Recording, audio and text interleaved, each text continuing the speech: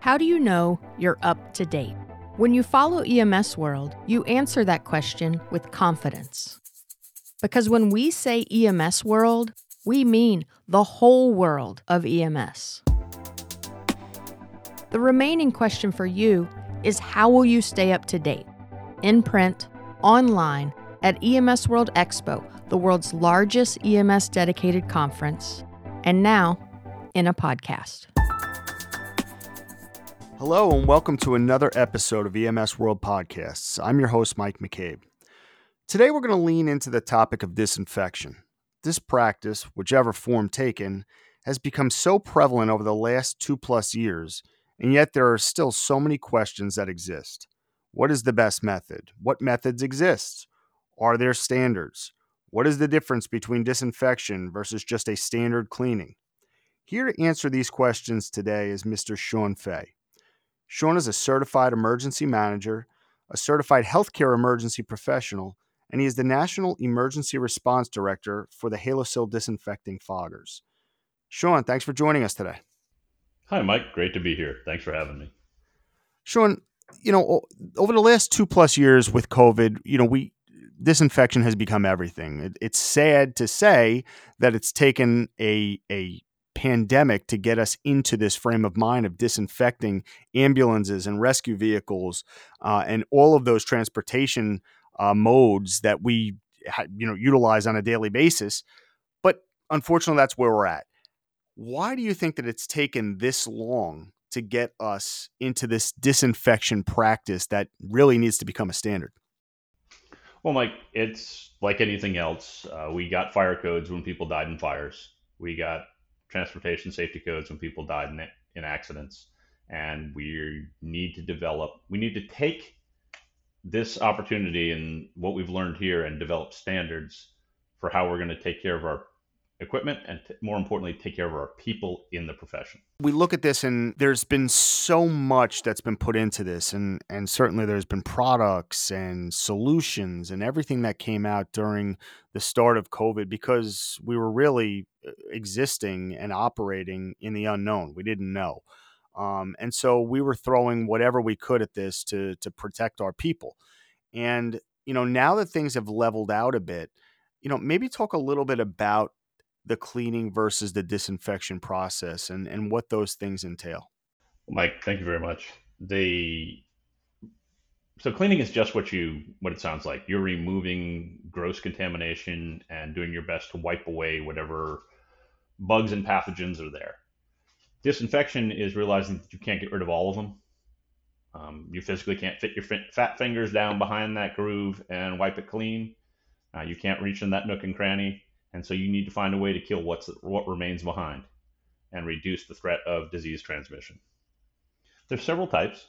We have the old-fashioned spray and wipe, and the Environmental Protection Agency, which is the regulatory agency for anything that claims to kill a bug of whatever size. The EPA is the one that does the third-party testing and says what it does do, what it doesn't do, and tells you what claims you can make. They're the ones that came back and said, hey, spray and wipe, when done correctly with the right item, left on for long enough, is about 50% effective. Then you've got systems like UV and ozone. UV is a pretty good system using what the EPA scale of logarithmic kill. And the short version of that is if you have 1,000 C. diff spores on that microphone you're about to put up to your mouth, after you expose it properly to a UV light and get it from all angles with no shadowing, you'll have less than 1,000 left. Ozone works pretty effectively if you get the concentration right, but monitoring that concentration is difficult. And the line between will kill bugs and will kill humans is pretty close. So the problem is that getting the concentration right and then not exposing your people to it. Now, both UV and ozone are not regulated by the EPA. They have what they call EPA establishment numbers, not EPA registration numbers. And that's simply them telling the EPA that say, hey, we make something, it claims to kill something, and this is how many we made. Anything with EPA registration number on it has to undergo EPA third-party testing, and they're very stringent in that. Another option there is vital oxide.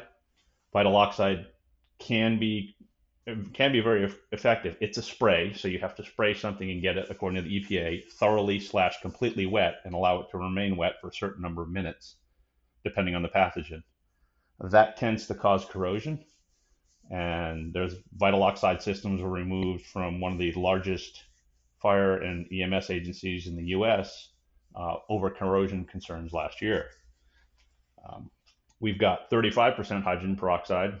It's a vaporizing system. You put it in, you shut everything very well, turn it on, and it will effectively, in about an hour, kill every pathogen in your enclosure. Unfortunately, if you open those doors and someone takes a lungful, you're going to need another ambulance. Now, the system I like the best, and I used in vulnerable population transport for 2 years before I ever came to Halosil, was the Halosil system. And Halosil system is very nice because it's 5% hydrogen peroxide.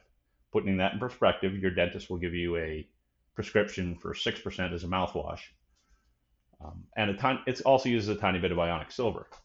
As the machine sends out a dry fog of approximately 7 micron size, it undergoes flash evaporation, which causes it to go from 5% hydrogen peroxide and 95% water to evaporate off all that water. And now you're talking essentially 100% hydrogen peroxide on the microscopic level, talking 0.003 microns in size.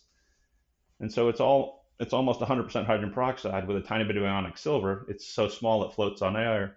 It's all negatively charged from the silver. It repels itself and fills every nook and cranny, killing everything in there. Well, pardon me. If you have 1,000 C. diff spores, if you have 1 million C. diff spores that we talked about earlier, when you use the Halosil system, at the end, you will have achieved a 6 log kill, which means there'll be less than 1 live one there. Now, the EPA won't let me say 0, but I don't know of another number less than 1. But those are it's a number statistically less than 1. And as far as ease of use, because listen, we know how this is in EMS, right? We want something that's easy to use and nothing that's going to complicate. How does this fit in to the theory of the easiest, the best for us? Oh, I mean, if it's a choice between reheating Chipotle and disinfecting the ambulance, I know where I'm going when I haven't been fed in 8 hours. But it's very easy to use. It's very simple. Slap the suction cup on the back window, take the protective cover off, open up every compartment within the ambulance, leave your medic bag open. Because remember, you touched a patient with gloved hands. You reached over to get a 4x4. You touched 12 4x4s to get the one you got on there, shook the rest out, and then applied that 4x4 to the patient. If you leave that bag right where it is and put a disinfecting fog throughout the system, you will disinfect the outsides of those 4x4s over again and not compromise the sterility. But anyway, it's outside, set the timer for back of an ambulance, 8 minutes. Leave the HVAC on recirculate, walk away. When you come back in after the 8 minutes, open up the back of you can open up the back of the ambulance after a little dwell time, and you're back in business. You don't have to wipe anything down. There's no residue, and it is reached everywhere. And it's important to reach everywhere because you know what? That striker's bolted to the floor, and you're not reaching under there. You're not going to expect a medic to reach under there and wipe down every bit of that and get it clean. That's why I like this system so much. We talk about how it's unfortunate that it's taken this long, to get its due. We look at hospitals and ICU suites and all of these rooms get terminal cleanings prior to putting another patient inside. How has this not been the case? And do you see there being specific regulations and standardization coming down the pipeline with respect to ambulances as we come down the backside of the COVID pandemic? I hope we take this opportunity where we recognize that there's been a insult to the profession in that our people were harmed and our equipment was damaged, and we create regulations to keep that from happening again. As I said, we do this. There's fire codes because of the Coconut Grove fire. There needs to be ambulance cleaning codes. I don't think that there's any.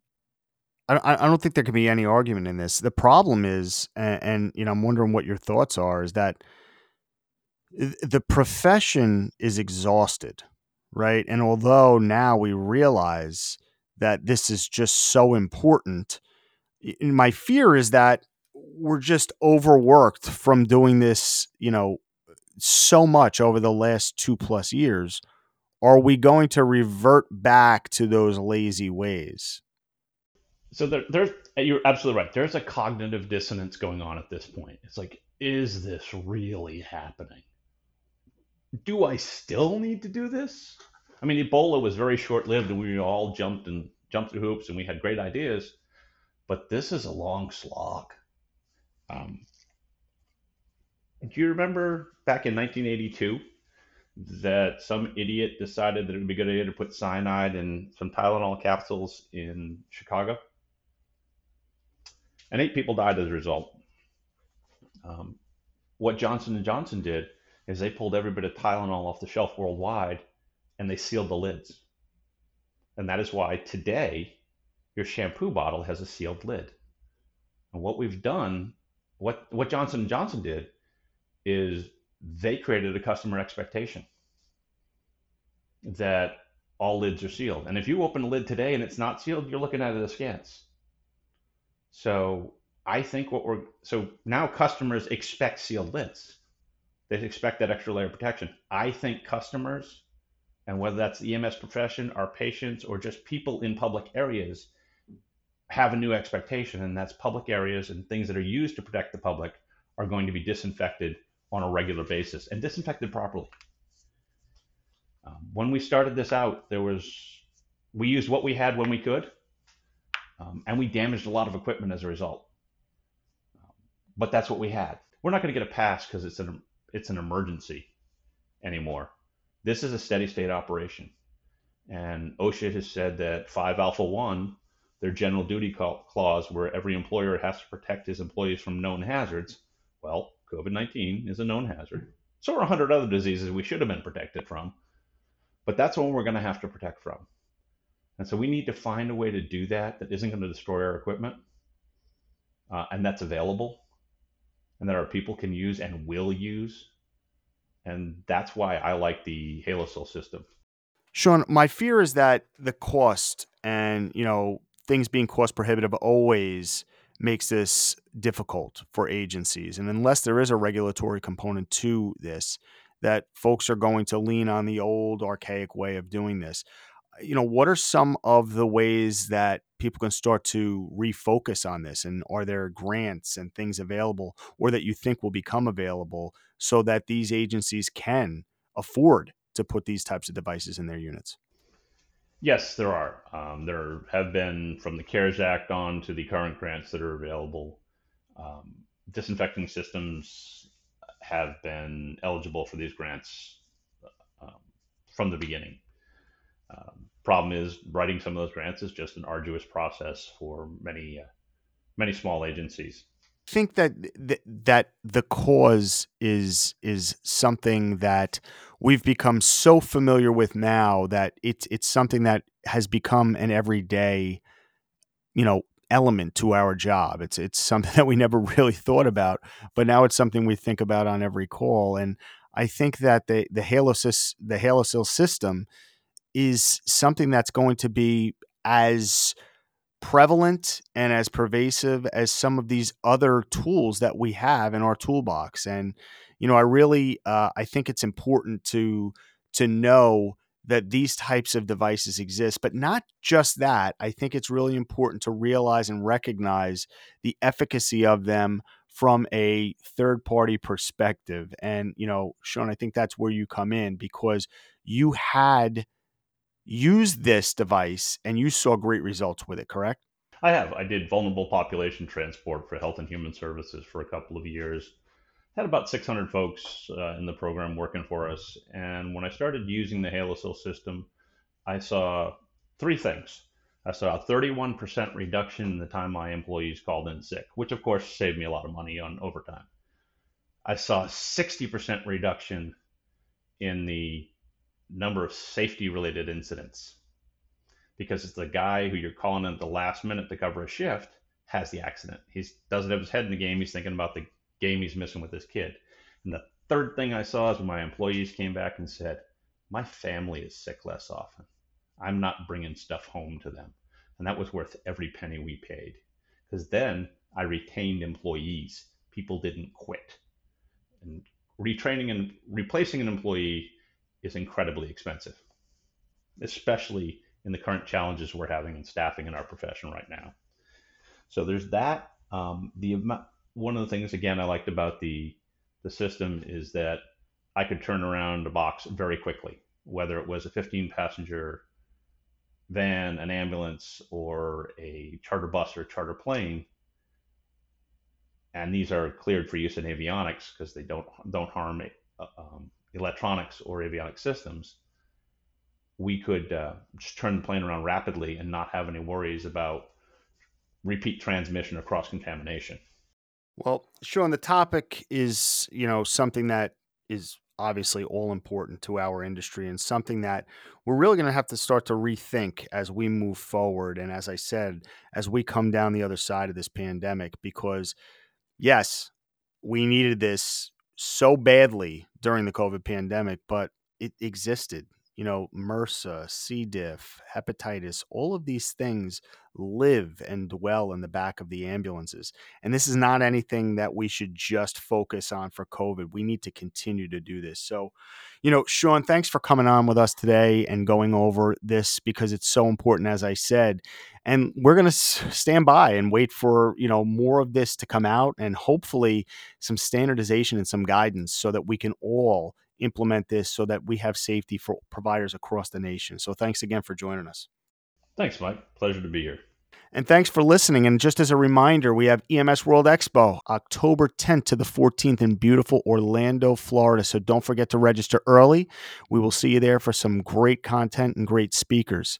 And once again, thanks for listening. I'm Mike McCabe. See you on the next EMS World podcast. This has been an episode of EMS World Podcast. You can find this audio and more like it on the podcast page of emsworld.com.